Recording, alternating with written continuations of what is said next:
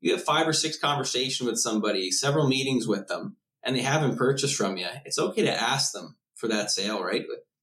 How come you haven't bought anything from us yet? We talk all the time, and it still is business at the end of the day. And it's nice to have, you want to have these relationships. Like I have some very close friends in this industry who are customers of mine now. And I value those a ton.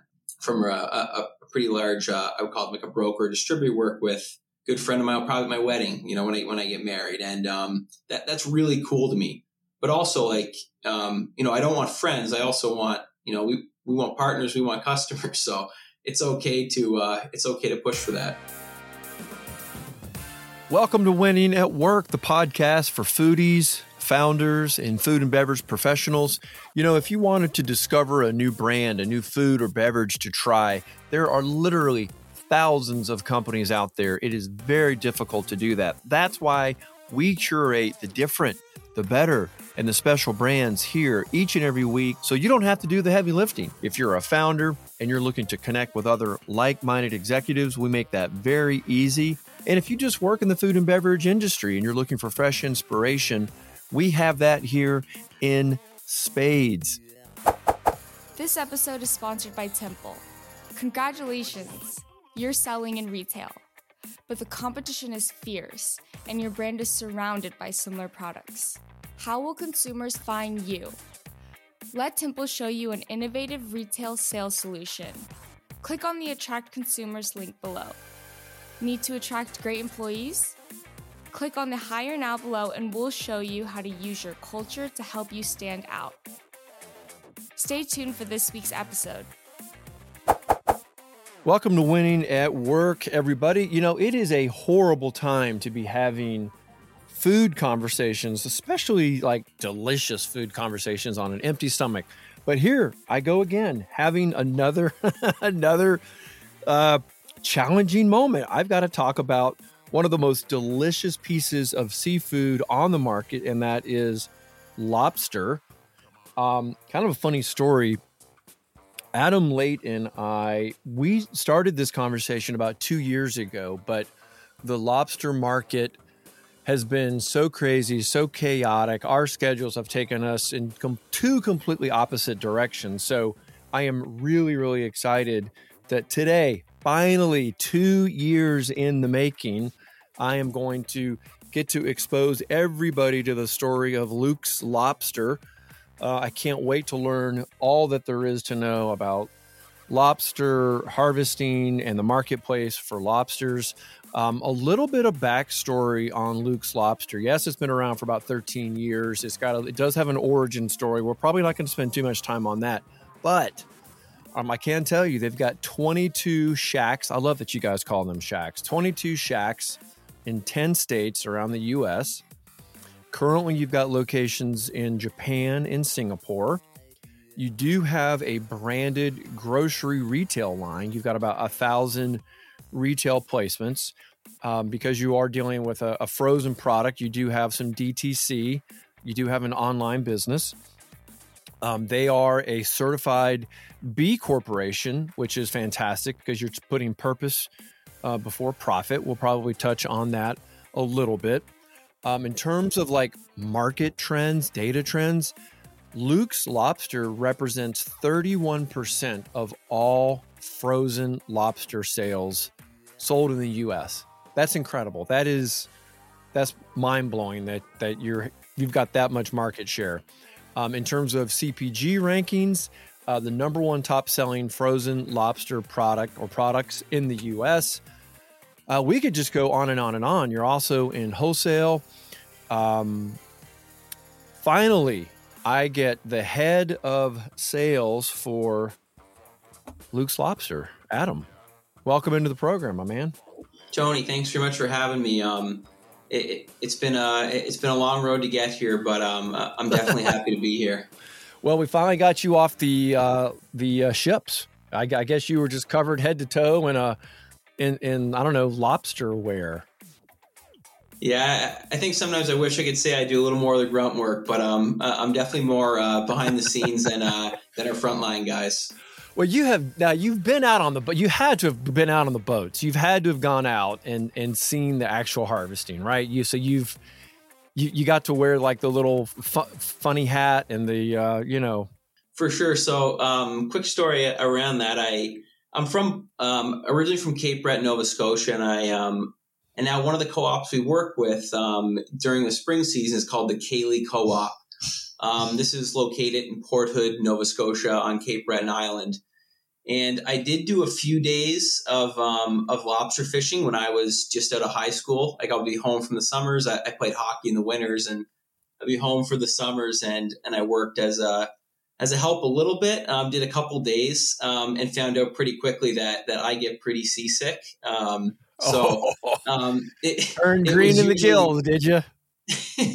yeah, so I'm definitely not built for. I love lobster. I do love the industry. I wasn't built for. I wasn't built for the hands-on piece. I was definitely more. I was more built for helping the product get to its end destination. There you go. You're the onshore side of the operation. Well, exactly. So I'm just kind of curious. When we talk about just the lobster market in itself, I mean, how do you even determine market value for lobster or different seafood products? It seems such a moving target. I would imagine that's very difficult with pricing.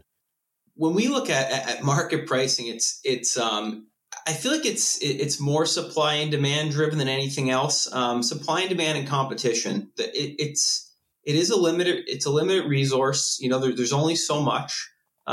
If you're working directly with a fisherman's co-op, you're buying all their catch. If you're taking, like we do from several of our co-ops, whether it's in Atlantic Canada or here in Maine, we're buying all the lobster they catch. So if we can't process it all, we still have to buy it. Because we're committed to those fishermen. We're committed to that wharf. There's a really wide array of lobster buyers. For us, we're a vertically integrated seafood company where we have, we're working directly with co-ops. We're processing the products ourselves. We're then sending the products either to ourselves, with the lobster meat to our own restaurants, or we're making, packaged goods for restaurants or selling them, wholesale and to third-party customers. And then you have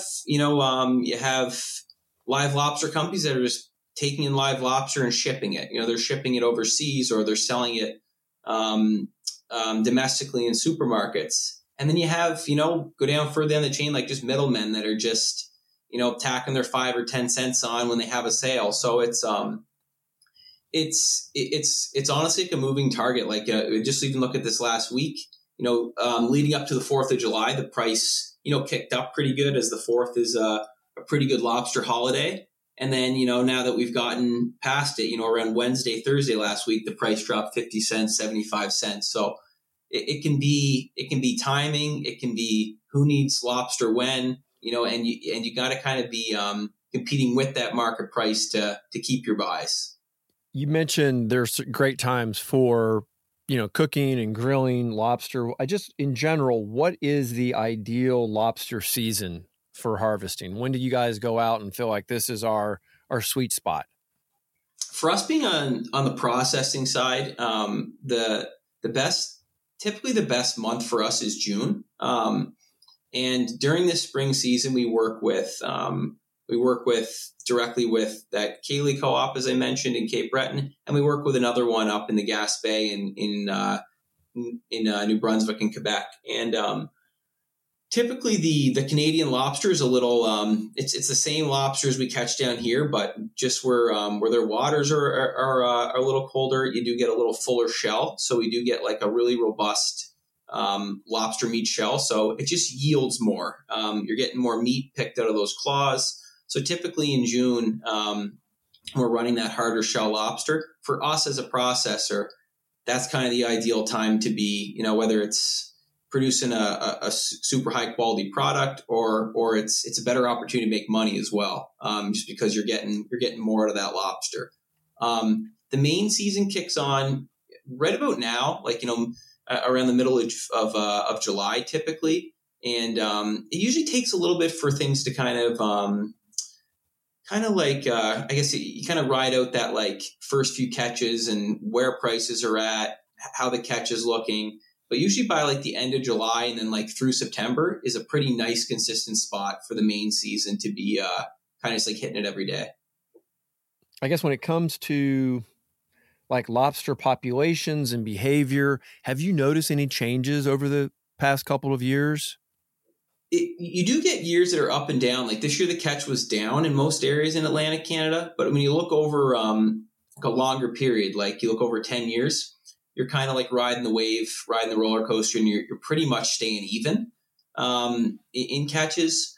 The one thing we have seen with some warming waters is like there used to be a lobster fishery in New Jersey that was pretty good that doesn't exist anymore, essentially. And Massachusetts used to be a pretty big, obviously far before my time, it used to be a pretty big lobster catch area. And now we work with some crab boats in New Bedford, Massachusetts, and we'll buy their lobster during the summer. And we really don't get a whole lot from there because they just don't catch a whole lot. So the catch has stayed, like on one side you say, stayed pretty consistent, but there is no two ways around it. They have been migrating north.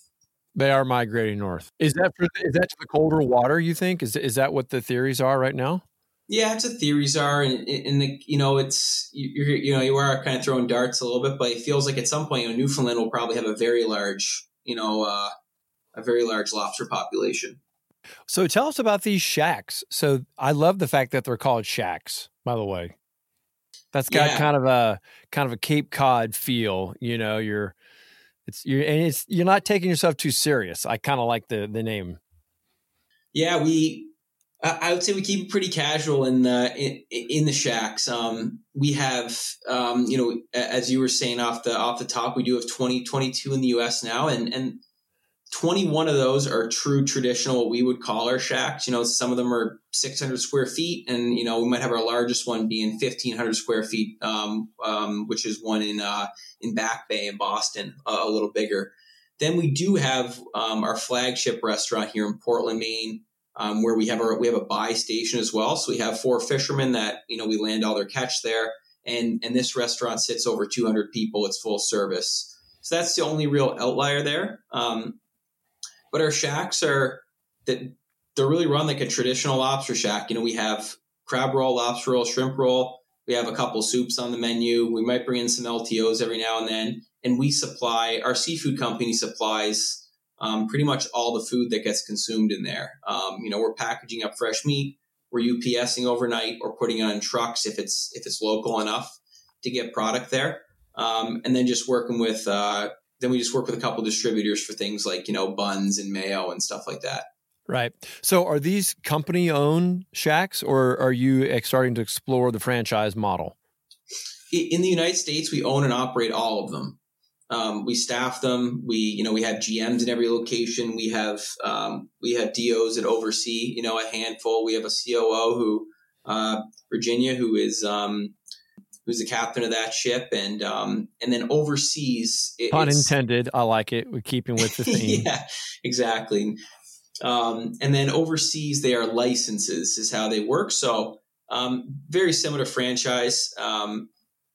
We're not operating those. We're not staying up all night and making sure that that things are being run the right way in Japan and Singapore. But what we do have is we have great partners there. And we do supply all their seafood, so we're completely in control of the quality and the sourcing of the proteins of the crab, shrimp, and lobster.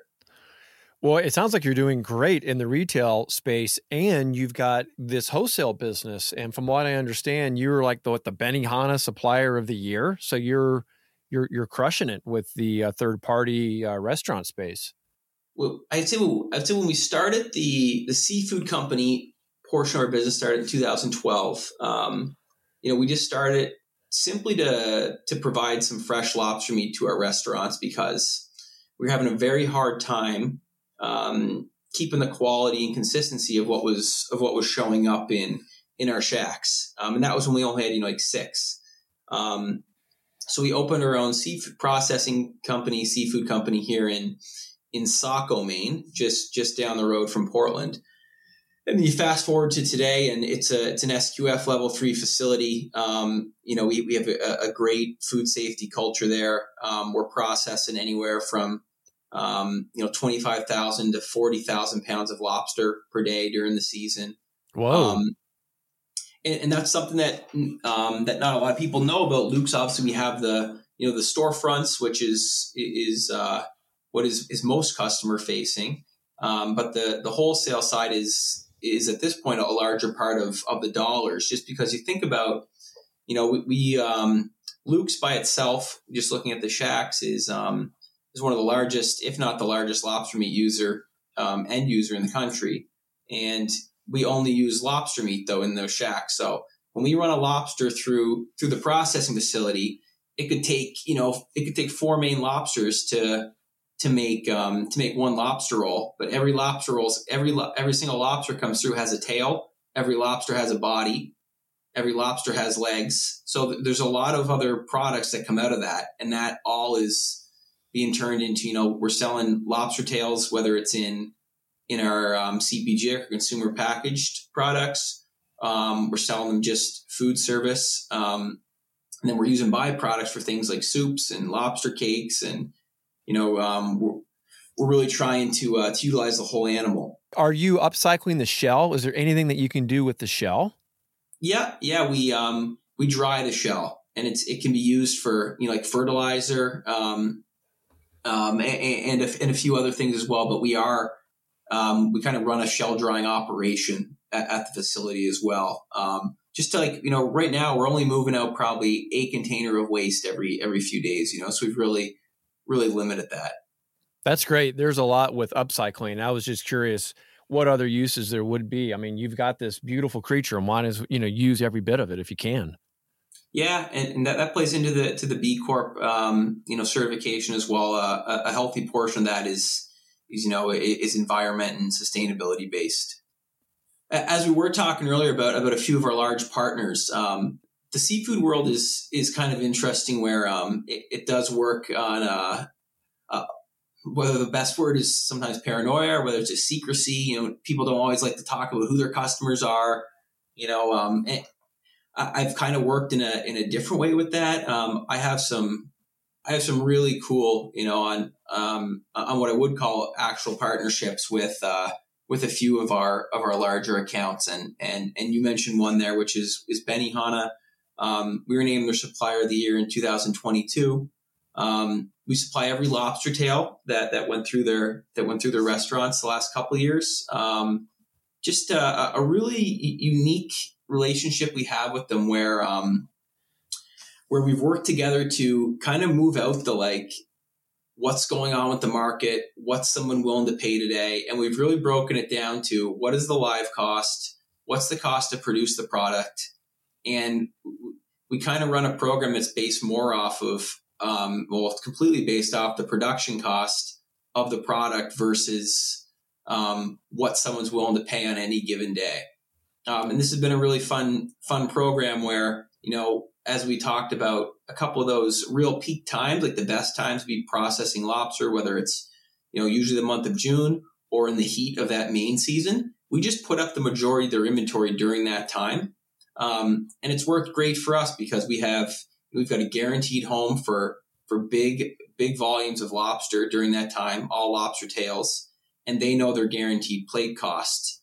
And they don't got to ride that wave of saying, well, if we buy this in January, is the price going to be better? Is it going to be worse? It can be at a spot where it works for everybody. So that's a great business strategy, Adam. It really is, because instead of trying to maximize every single dollar depending on the day and the market share, you've locked in a great long-term partner.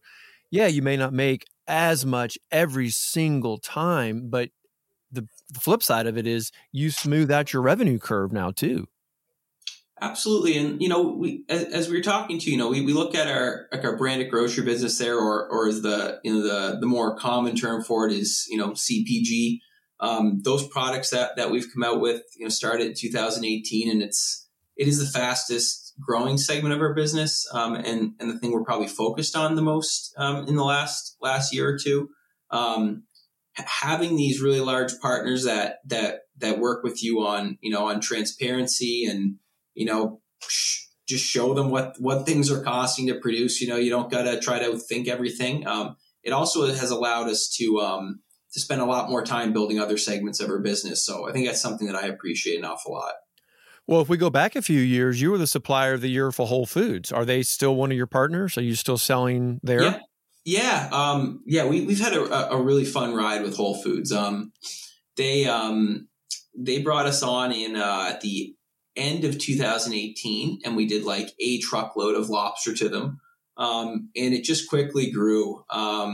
Just really fantastic people to work with there. Easy, transparent.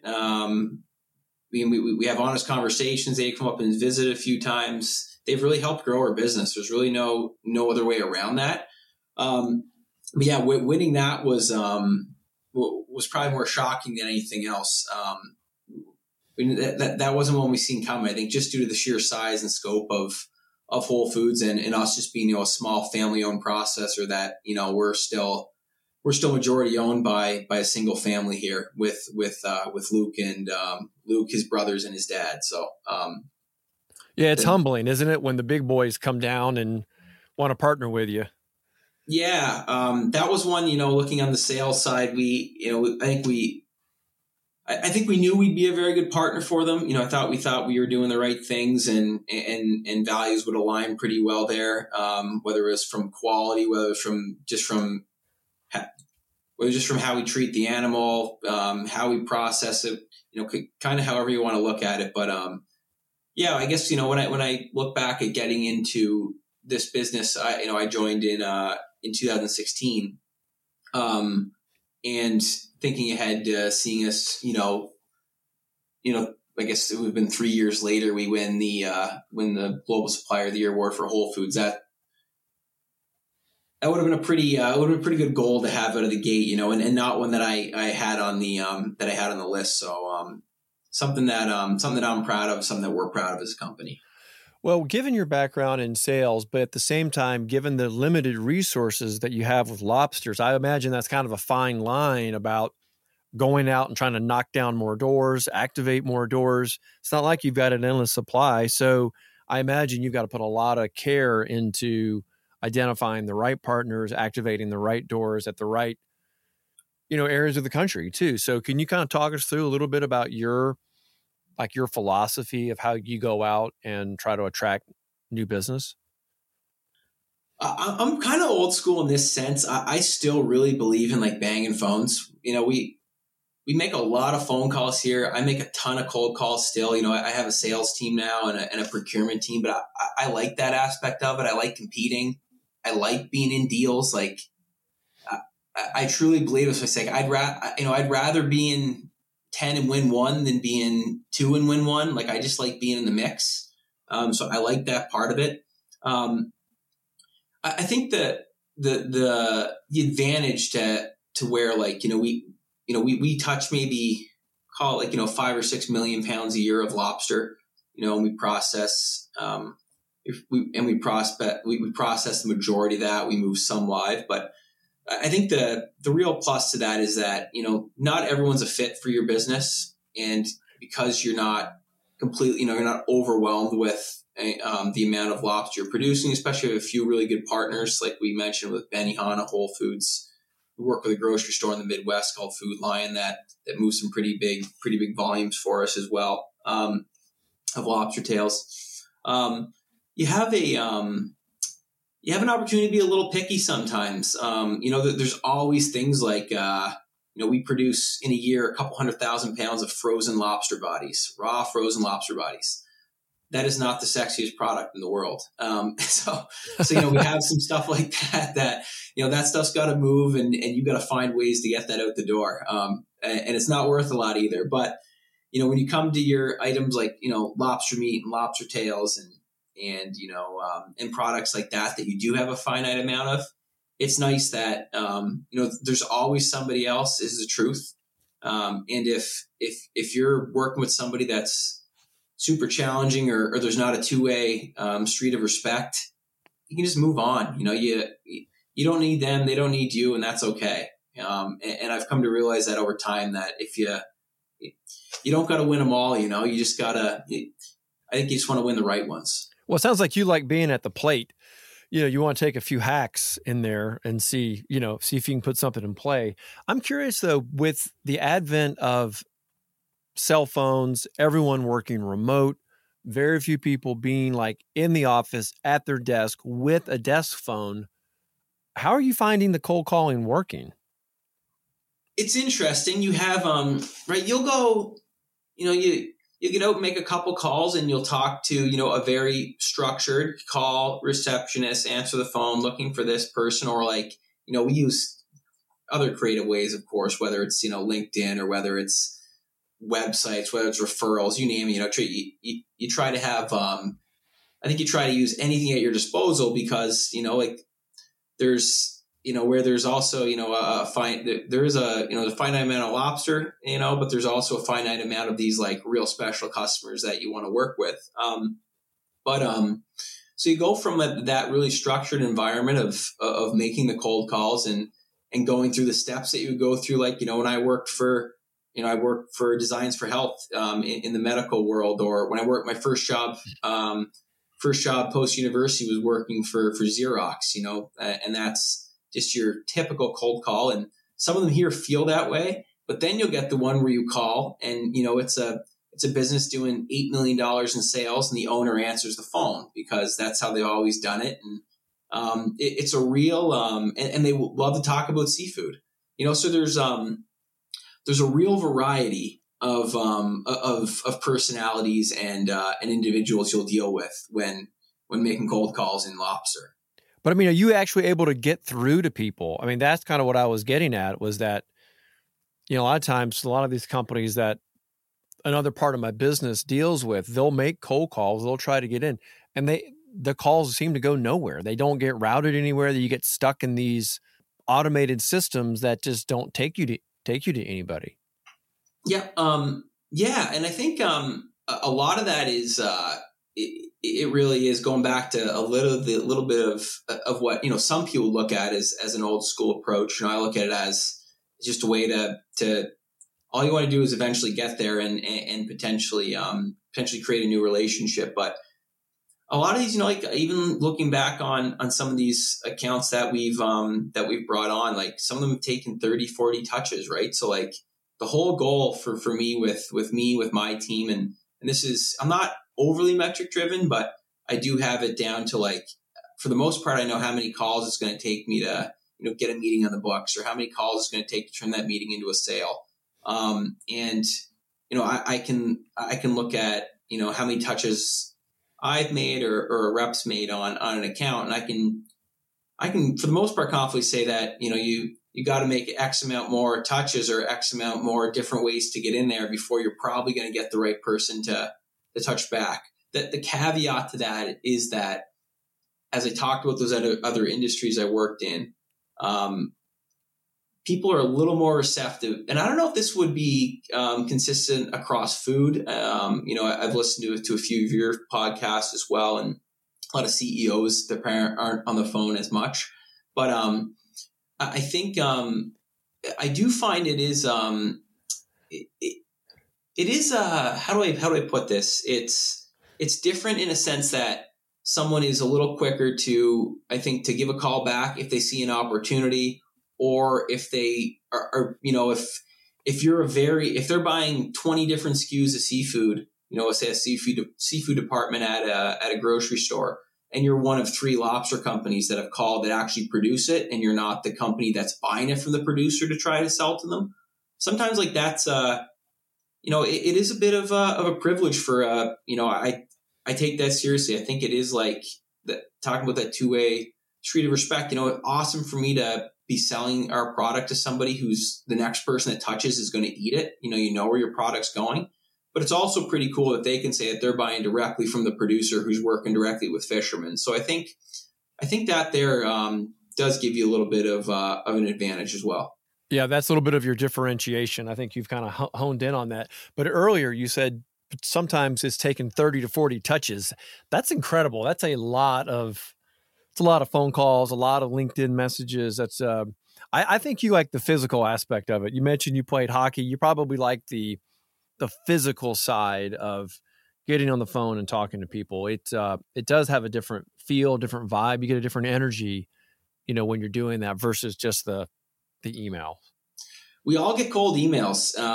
What do you do with them mostly, right? Like I respond very, very few. And but if I get sometimes I get a cold call, I'm willing to give it the time of day, as long as the first line is, I'm not trying to sell you anything, because, I don't think that's I don't think the best way to start off a call is to tell a fib. And it's okay to be selling something, that's kind of how the world turns, Wait, so you said if someone calls you and says they want to talk to you, but they're not trying to sell you something, you call BS on that. Absolutely. There's no, why would they be calling? I don't know why you're in sales if you're not going to be proud of.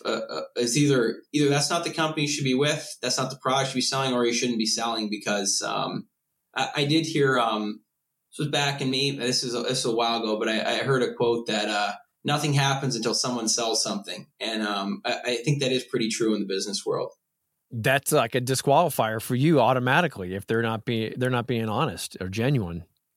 Oh yeah, and with our team here, whether it's that going back to the transparency of how we produce, what we produce, why we have these certifications, whatever it's going to be about our business, why we do things the way we do them. Same thing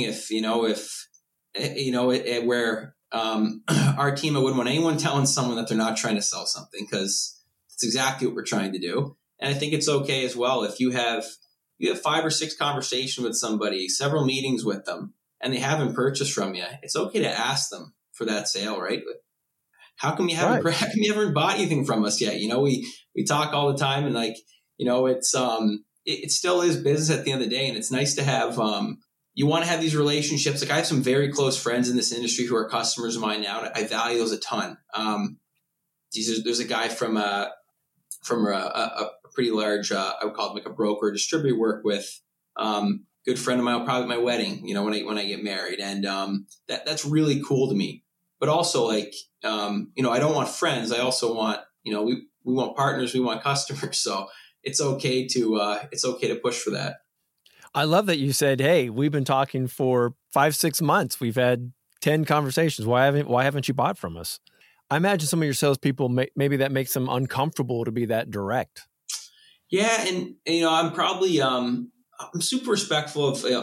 I love the sales team I have right now. These guys, this team works very hard. They make a lot of calls. They'll do, if we miss a pickup, they'll go pick something up at 6 a.m. They're all in, and I really appreciate that. But going back to what you're just asking, I think it can be a difficult conversation.